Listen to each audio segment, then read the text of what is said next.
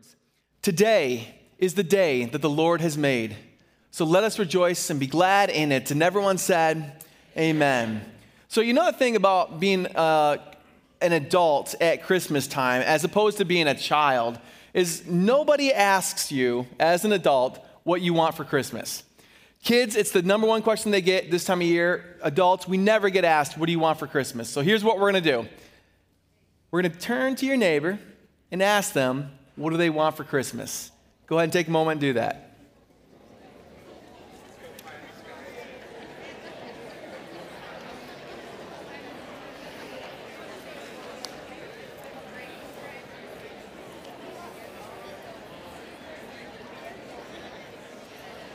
A lot of talking. I knew you wanted something.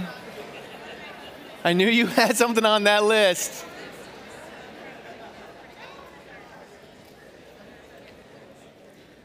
All right, so I'm willing to bet of all the gifts that you just heard that people wanted from around your circles and in your area, of all the gifts that I think you heard about, I'm willing to bet no one in here said, "Do you know what I'd really like for Christmas? Some frankincense." Willing to bet nobody said that. What I have here is actually, I have some frankincense here. It's incredibly hard to find. You can really only get it on Amazon, so it's actually, for how much we talk about it and how much we venerate it, it's fairly easy to find. But we talk about it every Christmas because it's common knowledge. I think even the world at large, you don't have to be a churchgoer to know that the wise men visited the baby Jesus and they gave him gold and frankincense and myrrh. And so, we talk about frankincense a lot at Christmas time. But here's the question: what actually is it? What is this stuff? So here's what frankincense is. It's a resin. It's a hardened resin. And how you get it is you strike the bark of what's known as the boswellia tree. I'm pretty sure I'm saying that right. Boswellia tree that's found in the Arabian Peninsula and as well as like northeast Africa. You'll find these trees. And what you do is you strike the bark, and the sap that oozes out, you let it ooze out, and it gets hard. And when it gets hard, you chop it off the tree, and that's frankincense. Now, in the ancient world, it was extremely expensive, and it was a very, very expensive thing. And it was used in many different purposes, but primarily it was used in religious and ceremonial purposes. Now, some would say that it was actually worth its weight in gold. It was a very expensive thing. And what you have at time is you have records of like leaders and like kings burning tremendous amounts of frankincense simply just to demonstrate their wealth. That they're so wealthy they could just burn this whenever they wanted. It was used, again, in religious purposes and ceremonial purposes. It was also used for embalming in ancient Egypt. And you'll find actually in King Tut's tomb, when they opened up King Tut's tomb, they found jars of frankincense. When we talk about frankincense, obviously we immediately think of the birth of Jesus. But it was mentioned in much more places in the Bible other than the birth of Jesus. In fact, you'll find the reference for frankincense a lot in the Old Testament, particularly the book of Leviticus. Now, this is important because the book of Leviticus shows us how the ancient Israelites were to worship God. It was the worship instruction manual of the Old Testament. And you'll find many times where there's a call to burn frankincense as an offering to God. So you'd burn this stuff and the smoke would rise up in your worship to God. But here's the other question, I think, that when you think about the gift given to Jesus, this gift given to Jesus kind of begs the question, was this a gift that you'd give to newborn babies in the ancient world? And the answer is no. This is not typically a gift you'd find on a baby's gift registry in the ancient world. But you have to remember, the wise men were not looking for just any old child. The wise men knew exactly who they were looking for. The wise men said they were looking for the newborn king. And so, of course, these wise men came with kingly gifts. Gold, obviously a kingly gift. Frankincense and myrrh. Again, frankincense was highly expensive. Now, myrrh, actually, we'll look at myrrh next week. We're going to have a guest preacher with us. Pastor Kevin Harney will come and teach about myrrh. And I'm going to tell you now, it is fascinating the place of myrrh in the arc of the life of Jesus. You will not want to miss next week's message. But frankincense is an interesting gift that they gave to the newborn child. Yes, because of its worth. But what Christians have done throughout the centuries, out of tradition, is we've looked at the gifts of gold, frankincense, and myrrh as kind of symbolic to represent different aspects of who Jesus Christ is. Now, the Bible doesn't make that direct connection with the gifts, but the things that we say the gifts point to are things that the Bible does teach about Jesus, that he is king. Gold means Jesus is king. Frankincense, as we're going to see today, and probably the most controversial of all the messages, frankincense in many ways reminds us and points to the fact that Jesus Christ is God. And the next week, as we look at the place of myrrh, again, which is a fascinating study, we'll see how myrrh points to Jesus as Savior. But this notion of Jesus as God is one of the most controversial messages that we could bring. Now, a common question that I think often gets asked in religious circles, especially when we turn our attention to like evangelism, we'll ask a question like this. We'll say, who is Jesus Christ to you? Now, I'll be honest with you. I love and hate that question. Because in our culture, even with Christians, you're going to get so many different answers. He's my friend. He's Savior. He's a great religious teacher. He was a moral instructor. You'll get many different notions about who Jesus is. But I wonder, Christians in the house, with that question, who is Jesus? Or even when you think about Christ, do you remember that Jesus is God? So, pop quiz. Pop quiz. I want you to answer this right away. You don't get to think and you don't get to Google this. Who won the World Series this year? Yes. Good job, my man. The Texas Rangers won the World Series this year. They beat the Diamondbacks 4-1. Pretty decisively, the Texas Rangers were the World Series champs this past year. Now, does the question of who are the Texas Rangers to you really make any sense? In the sense of like, if I was to ask you, do you think the Texas Rangers are a good baseball team? It's kind of a meaningless question because they were the best team this past year. How do we know that? They won the World Series.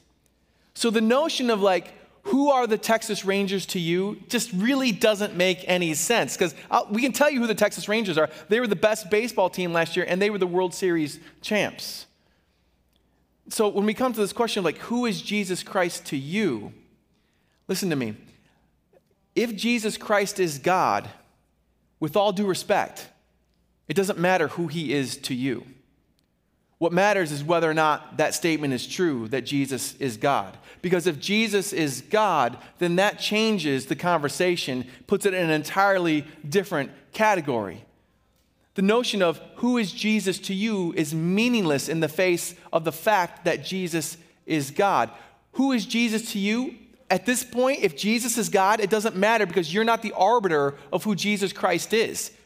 At this point, it's simply upon you to recognize whether or not Christ is God or not. And so that's what we're going to be looking at in our passage today. But before we get to that, I just want to make mention that this notion of Jesus Christ as God, this isn't something Christians have thrust upon Jesus unwillingly. This isn't something that Christians point to that the Bible doesn't say. Jesus says this and scriptures reveal this, that Jesus Christ is God. In fact, one of the most famous Christmas passages tell us this right away in the first pages of the New Testament. It says this in Matthew chapter 1, starting at verse 20. It says, "Behold, an angel of the Lord appeared to Joseph in a dream, saying, 'Joseph, son of David, do not fear to take Mary as your wife, for that which is conceived in her is from the Holy Spirit, and she will bear a son, and you shall call his name Jesus, for he will save his people from their sins.' All this took place to fulfill what the Lord had spoken by the prophet." Look at verse 23. "Behold, the virgin shall conceive and bear a son, and they shall call his name Emmanuel," which means God with us. I'll be honest with you, I love that little add-on, which means God with us. That I didn't put that in there. That's actually in Scripture. Scripture takes precious space to actually clarify what Emmanuel means. It's like the Bible is saying, hey, y'all, just to clarify here, so no one makes a mistake about this, Jesus is conceived by the Holy Spirit. What that means is he's not just the Son of God. It means that he's actually God with us. He's Emmanuel, which means God with us. The Bible wants to make abundantly clear who Jesus is right from the moment of his birth, his conception. See, in our world, it's safe. It's so safe to talk about Jesus as the world's greatest example of love. It's easy to speak of Jesus as a truth-telling martyr. It's not safe, and it's controversial to speak of Jesus as God. But I'm telling you, faithful Christians, that's exactly the space that we need to be in. We're not the ones who seek out safe spaces. We go into the space where there's truth, and that's an unsafe place. We go to the space where we tell people that Jesus is not just a kind, loving person. He is God incarnate. He is God in the flesh. He is Emmanuel, God with us. Christmas is not just a cute little story. Christmas is where God stepped into his own creation. And so, we're going to look at one of the clearest and best examples of Jesus saying that he is God. Would you please, in your Bibles, turn to John chapter 10. Now, as you're turning there, a couple quick things. If you want to smell what frankincense smells like, I'll have this up here if you want to come join me after the service. But as you're turning to John chapter 10, I want to set the stage for you. I want you to understand exactly what's happening in this little story. So here we are, John chapter 10. Here's what's going on. Jesus is in his third year of ministry, his third and final year of ministry, actually. He's in his third year of ministry, and he's at the height of his popularity. For the last 3 years, Jesus has gone about teaching truth. He's gone about performing miracles. He's saying what's going to be happening. Now, in all likelihood, Jesus Christ was crucified in the spring of 33 AD. And so this portion of Scripture actually takes place in the winter before that. And as you're going to see in a second, there's a festival that's mentioned.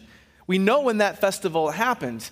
And so in all likelihood, the passage that we are going to read happened during the week of December 18 in the year 32 AD in Jerusalem. I say this to you just to remind us all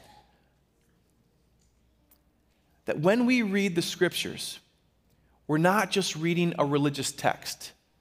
You're reading real accounts of history, things that actually happened, and we have great detail surrounding this.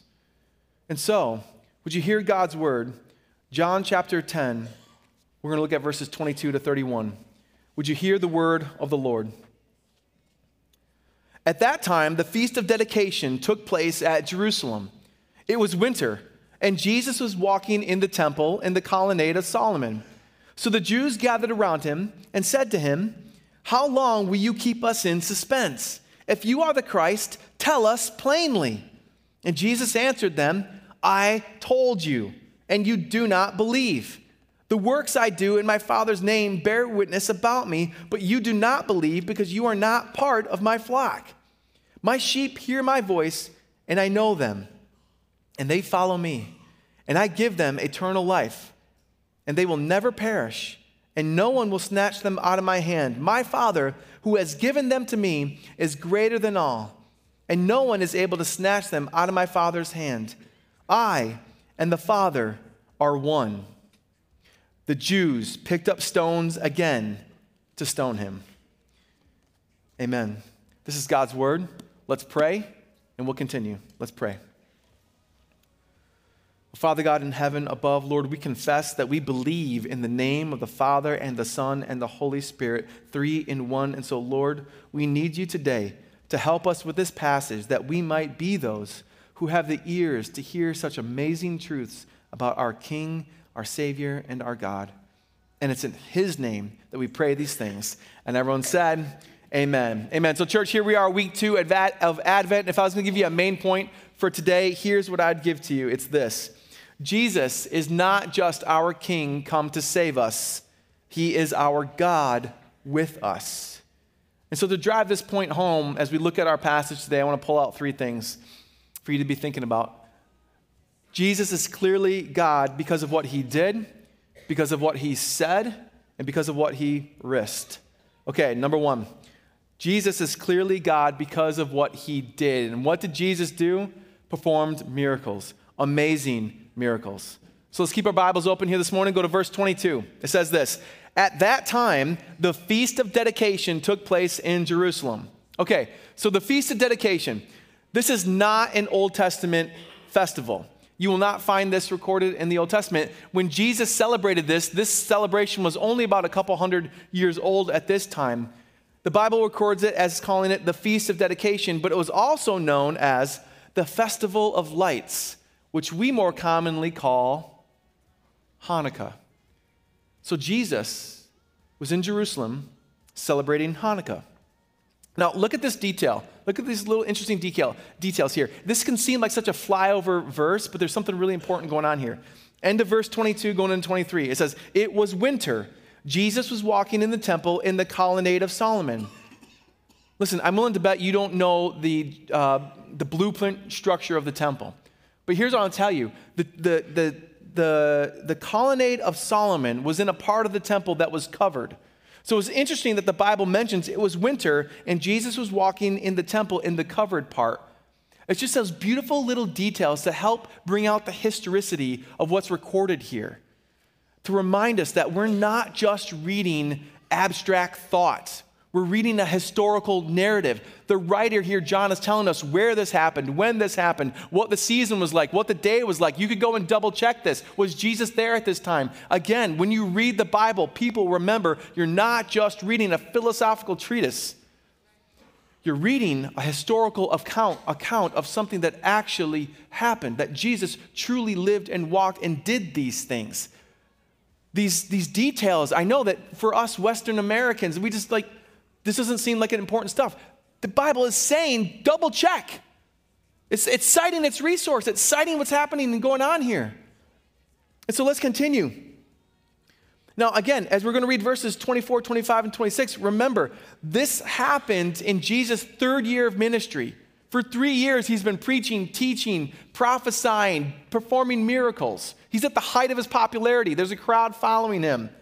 Verse 24 says, so the Jews gathered around him and said, how long will you keep us in suspense? If you are the Christ, tell us plainly.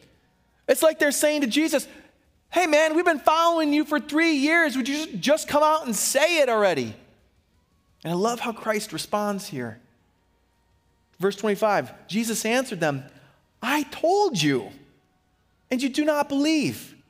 The works I do in my Father's name bear witness about me. So the Jews are like, Jesus, would you just say the words, I am the Messiah? Would you just say the words, I am the Christ? Would you just come out and say it already? And Jesus is like, have you not been watching me for the last 3 years? Have you not been listening? You haven't listened to what I've said? You haven't seen what I've done? Like, who else do you think I am? What else could I do? I've told you. I performed miracles. I've done it all. Listen, Jesus has fed the 5,000. He's cast out demons. He's raised people from the dead. And not only this, he's done teachings about who he is. And as you read the story, I'll tell you right now, I was reminded of something. When I think about that crowd and I think about that and that exchange, I'll tell you what I was reminded of. And I think this reminds us something about people. People will never believe what they don't want to hear. They've seen it, they've heard it, and they still won't believe. People will never believe what they don't want to hear. Listen, I know, I could give you lots of examples from our culture right now about people and groups of people that just won't believe the truth. I don't want to distract us, but I can tell you right now that people are people, whether they are first century Jews or 21st century Americans. We have thick skulls, and it's almost impossible to change someone's mind once they have it set in stone. And so here's what I'm going to challenge you on right now. Don't be thinking about someone else.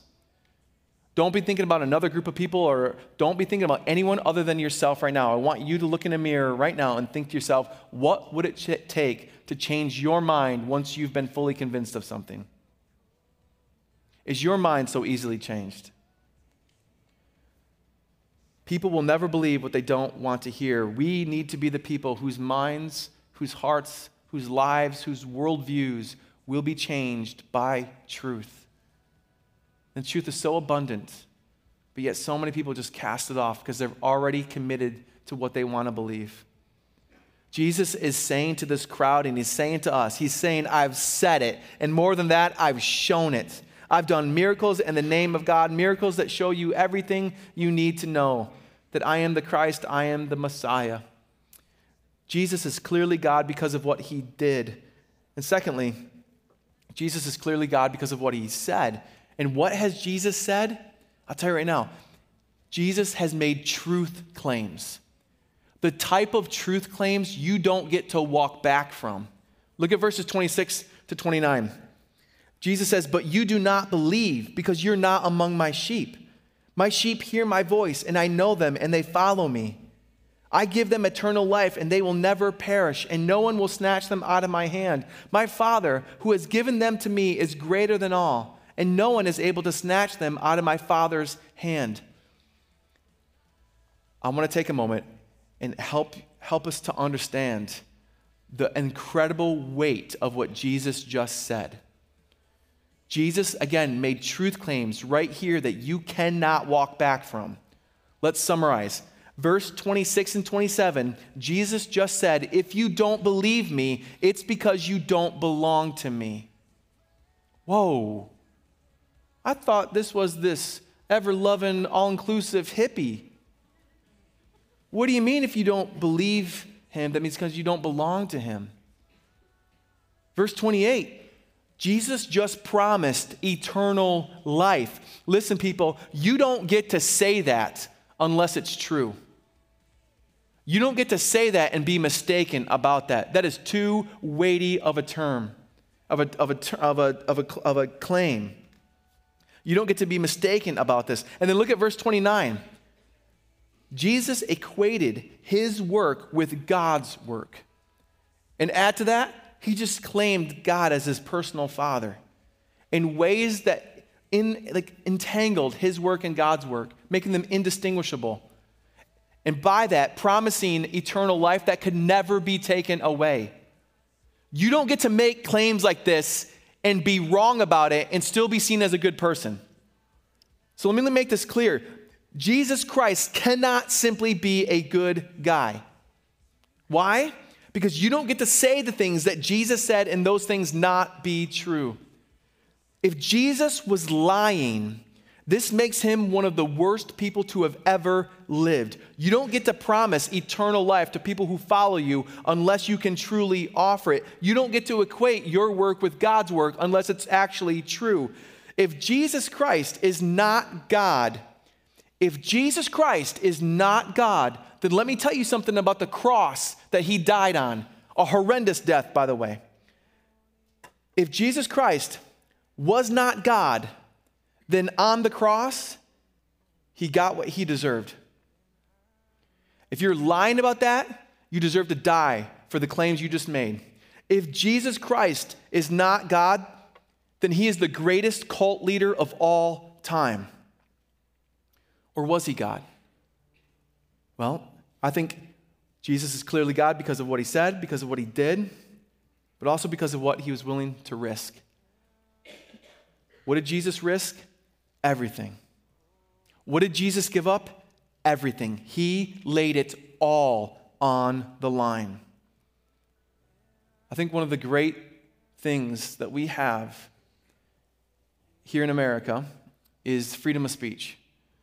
It's one of our great freedoms that we have, where supposedly there's nothing that we can say that is going to get us the death penalty. And so, what that means is, for as beautiful as that is, I think it needs to be defended. But what this means is that for us as a people, we don't necessarily have to think about sticking by our words to the point of death. No one's worried about saying something that they actually have to hold on to the point of your own death. Or not just the things you say, but the things you post. But in Jesus' day, you could be killed on the spot for saying the wrong thing. Listen to me, killed on the spot, not after a fair trial against your peers, on the spot. You could be killed on the spot for saying the wrong thing. And so if you were going to say something that could get you killed in Jesus' day, well, then I guess you actually really believed it. You believed in it too. Look at verse 30 and 31. Jesus said, I and the Father are one. The Jews picked up their stones again to stone him. So follow this. The crowd went from impatiently waiting for Jesus to say he was the Savior. And what did he just say? He doubled down, said, Savior, I'll do you one better. I am God. Jesus just said, I am God. And they went from excited anticipation to murderous anger in a second. Why? Because they knew exactly what Jesus just said. See, we have a different way of thinking about things. We're like, well, Jesus didn't say the words, I am God, so therefore he didn't say that. That's a faulty way of thinking from our broken worldview. The Jews knew exactly what Jesus just said. In the most profound way, Jesus just claimed himself to be God. Jesus said that he and the Father are one. What they heard correctly. And what they heard to their ears was straight up blasphemy. This guy just claimed to be God. And they were going to kill him for it. Now notice though, Jesus did not say, I am the Father. Notice Jesus didn't say, I and the Father are the same thing. Rather, he said, I and the Father are one. One God in Father and Son. And as we see later develop through the pages of Scripture, as the theology is continued to be brought to light through Scripture, the Holy Spirit completes the Trinity. One God in three, Father, Son, and Spirit. Now listen, I will tell you this right now. The doctrine of the Trinity, the theological understanding of the Trinity, how there's one God in three, we'll never fully understand that. That is, without question, the hardest doctrine to understand in all of the Christian faith. I had a conversation with a kindergartner the other day about this, and I was like, I don't even fully understand it. Because the reality is that we are three-dimensional beings. How in the world are we going to fully understand an infinitely dimensional God? So what we do is we take what the Scripture has said, and that's what we believe, even though we may not have the entire capacity to understand it. Jesus didn't say, I am the Father. He didn't say, I and the Father are the same thing. He said, I and the Father are one. Again, alluding to the doctrine of the Trinity. One God in three, Father, Son, and Holy Spirit. But make no mistake, Jesus just claimed to be God, and the Jews were ready to kill him on the spot for it. Now, remember, this story takes place in December. Jesus knew his time to die had not yet come. It was to come that spring. And so Jesus avoids his death, at least for now, in this story. But this passage reminds us that Jesus is clearly God because of what he did, because of what he said, and because of what he was willing to risk. And if this wasn't enough, because we have the full, complete pages of Scripture, the final proof we have is the resurrection. The resurrection of Jesus is the final proof that Jesus Christ is God, that our Emmanuel did come and died in our place, and 3 days later, he rose again from the dead. Church, Easter shows us that Jesus is God, and Christmas reminds us that Jesus is God with us. Jesus is not just our King come to save us. He's our God with us. My daughter, because she's awesome, she did ask her daddy the other day what I wanted for Christmas. And I gave her the typical dad answer, and I just said, you know, girl, I just want time with you and your siblings and your mom. That's what I want. I just want time with family. And she said, oh, come on, Dad. There must be something that you really want or something that you need. You know what? I gave her another dad answer. I said, this time I added a little bit of a flex to it. I just said, you know, girl, at my stage of life, if I need something, I just go and get it. You laugh, but dads, is that not the truth?